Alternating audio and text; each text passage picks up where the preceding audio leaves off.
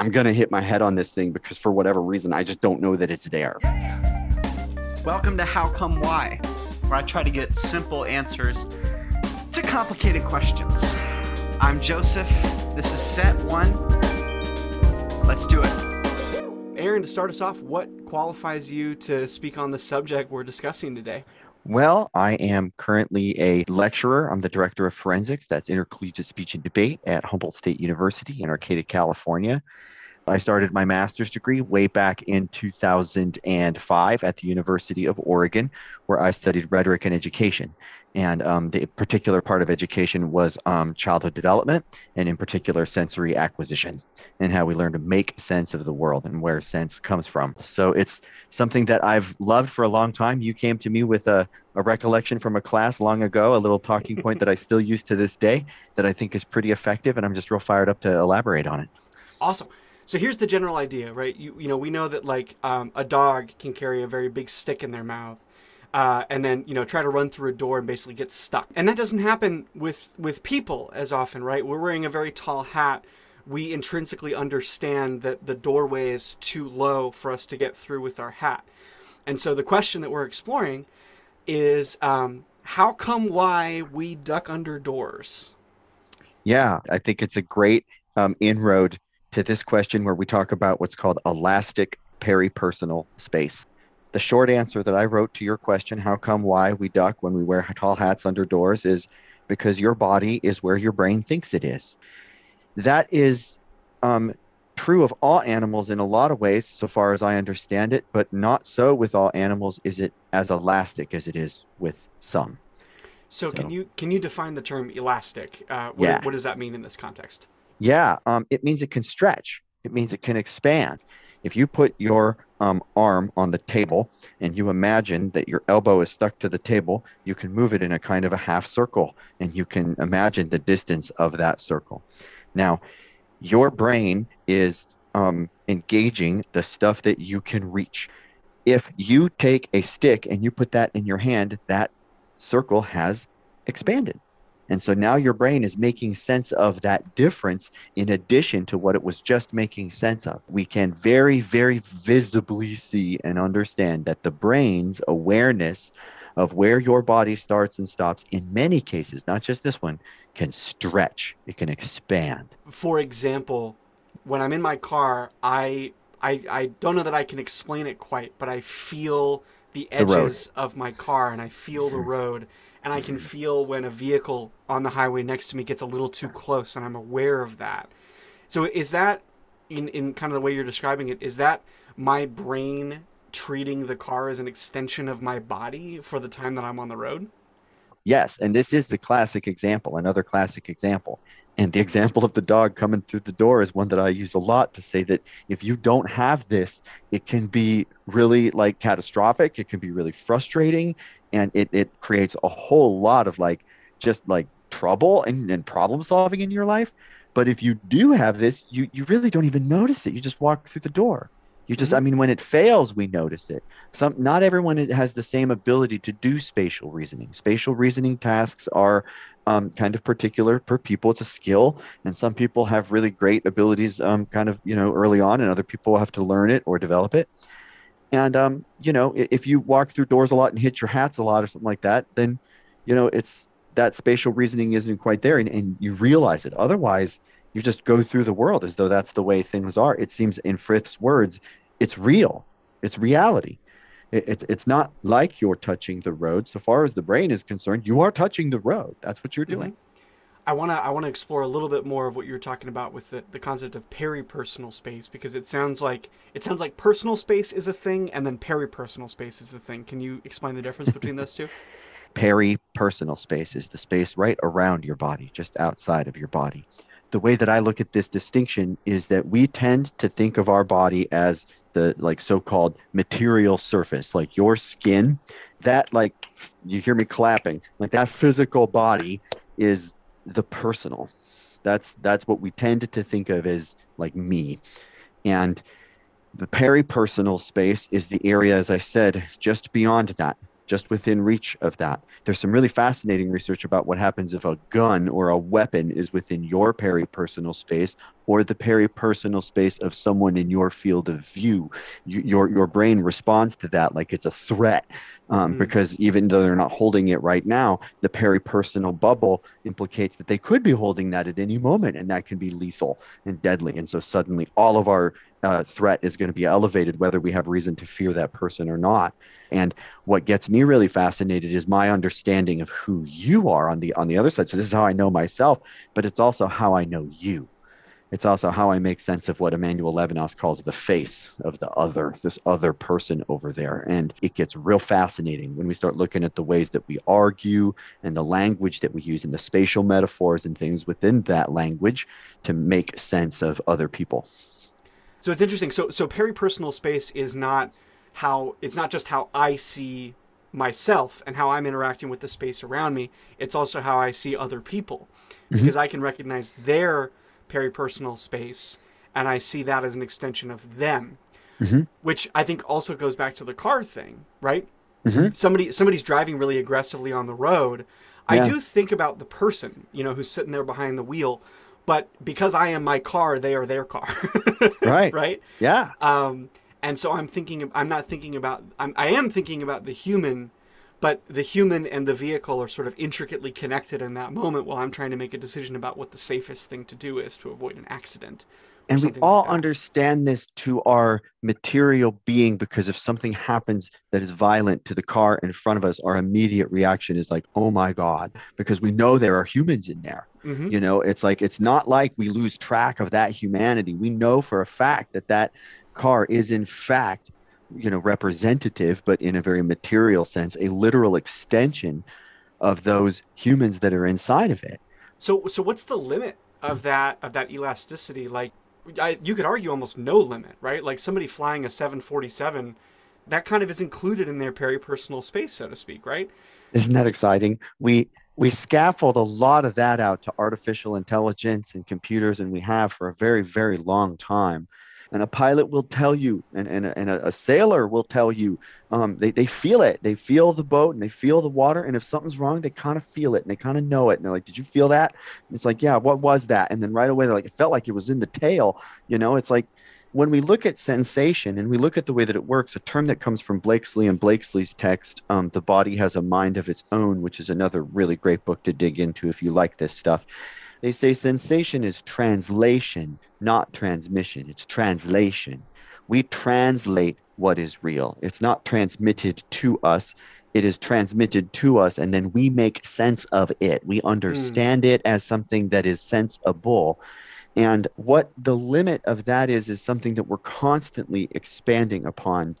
There's a DARPA program that has been in the public now for several years, where they're trying to use Paul Bach-y-Rita's research, which allows us to take like tactile stimulation, like touches to the skin, and to turn that into visual sight, something that I can see. And they want to make it so a soldier could like see a heartbeat through a wall.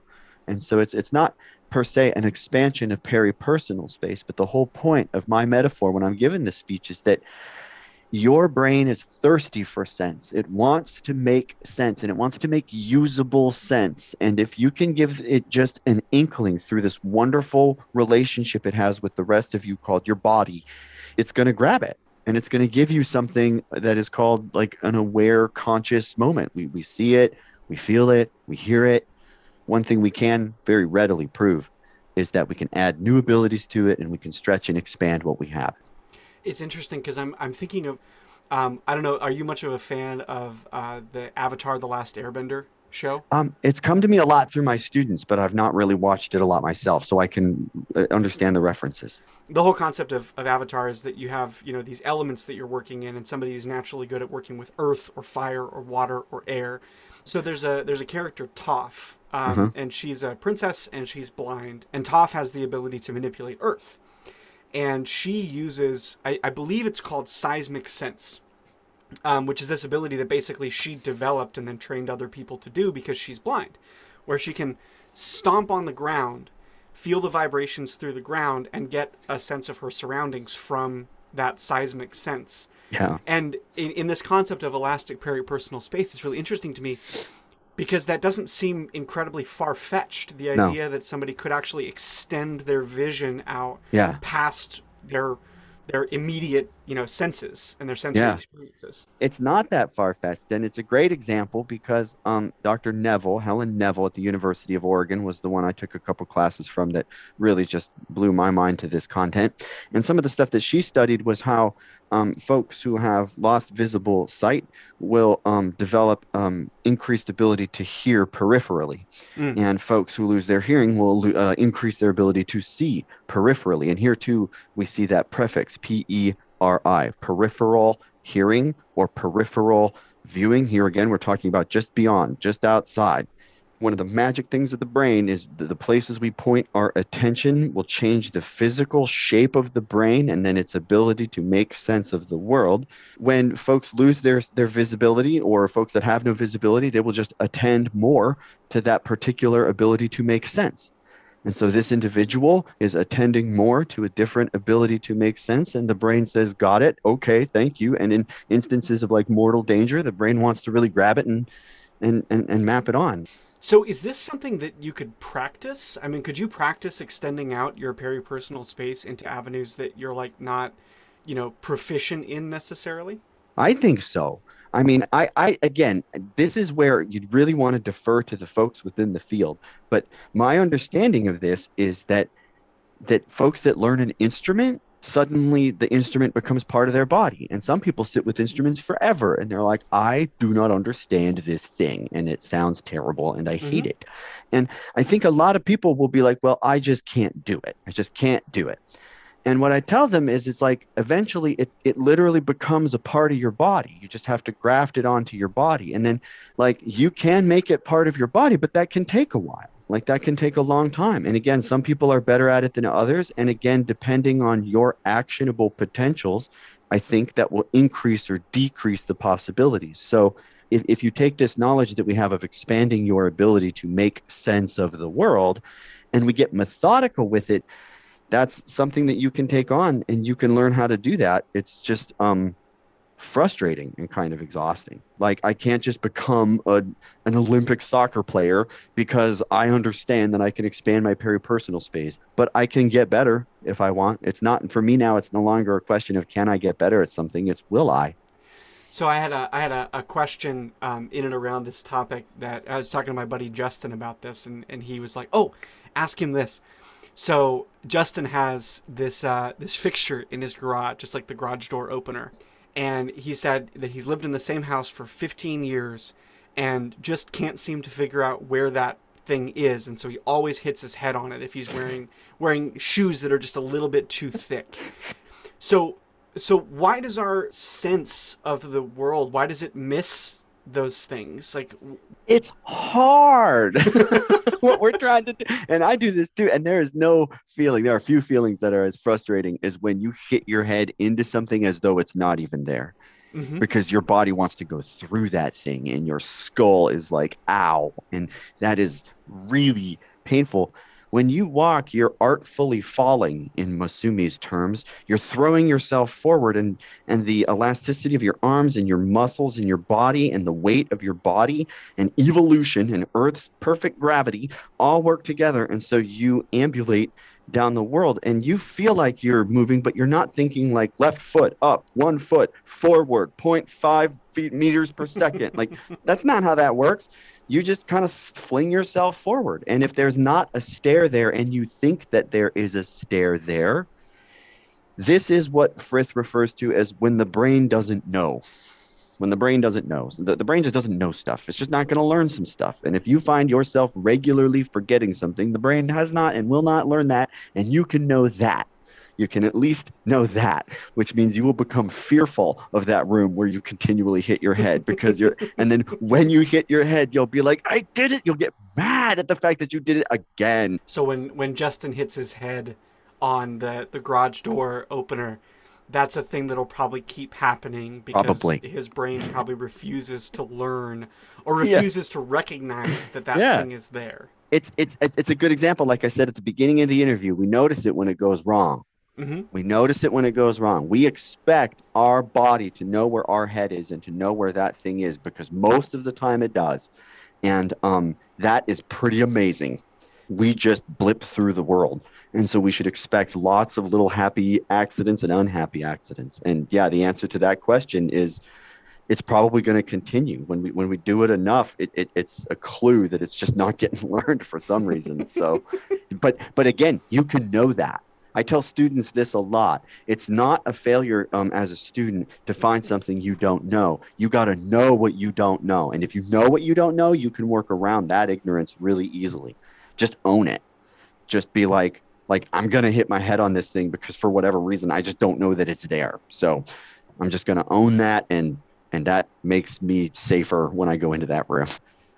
So I want to circle back on something you said of not transmission but translation, Yeah. and how it's sort of our brain's task to take in all of these extrasensory things and translate them in the sense of like making sense of them as we understand them. Yeah.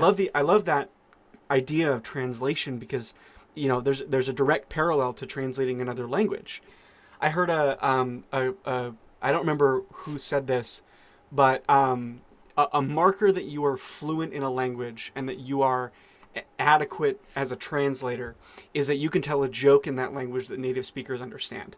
Yeah. The idea is that you not only speak the language, but you understand the people that speak the language and you know what's going to be funny to them. And you Yeah. know that you understand the concepts of timing Right. in that culture. And I think it's interesting for you to say like, not everyone can do this Right. because in the same way that not everyone can tell a joke in a language they speak, not everyone can take those extrasensory things and turn them into something meaningful and useful, right? Yep. Comedy is so difficult. And I think that just from a performative standpoint, stand-up comics are some of the most talented speakers on the planet. Not just because they can craft comedy, but also, again, obviously, because they can deliver it. It's difficult. I like that comedy as another parallel here because I think like um, not everybody thinks the same jokes are funny, Right. right?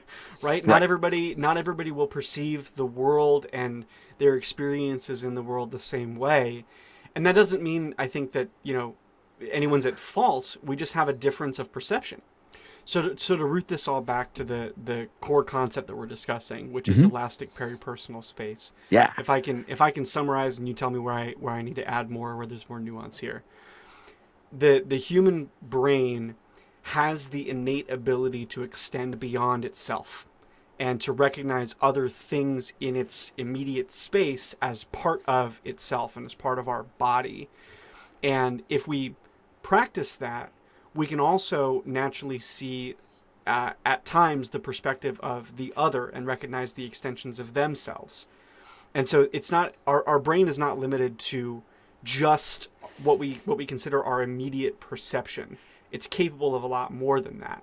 And that's why we duck under doors when we're wearing a tall hat. We can also extend that ability out of the physical and we can turn it into something emotional and relational. And so this concept of elastic peripersonal space almost feels like a stand-in for the ability to extend oneself outside of oneself and into another self Yeah. for the The purpose of like communication and honestly survival. the two corrections I would offer would be first, we will and always focus the attention on and privilege the brain in this process, but every book that I'm reading talks about embodied cognition. The brain is necessary. Your foot isn't necessary, your brain is necessary, but it's not sufficient. Your foot is part of why you duck when you go through that door, and with a tall hat. And if some people are really really short and other people are really really tall, the really really tall people, by virtue of being tall, will see the world and inhabit a slightly different world than the short people. So remember that it's about the body and the way that your body moves and the way that your body is viewed by other people and not just the brain. And then number two, it would be to really emphasize that there's a ton of potential for things that we can learn, like look at what we can do. But a huge part of this is hindsight. This can help us explain why we're struggling. This can help us explain why we're continuing, like it can help us name our ignorance and work through that ignorance. And that while there's a lot of potential to come from this, it's also very much a way that we just make a ton of foolish mistakes and do real damage. Super interesting. Yeah, I really Anything appreciate you else? giving me the chance. Yeah, of course. Anything else that you wanted to add? No, just, really, whenever you hear people say, does that make sense? I just want people thinking of me being like, it does, and make more sense of it, make better sense of it, and kind of lean into sensibilities that don't make sense to you. And it's a much more interesting place when you can do that, I think. Thanks for listening. Check out the other episodes of Set One here. You can reach out to me at howcomewhypodcast@gmail.com, at howcomewhycast, or r/howcomewhy.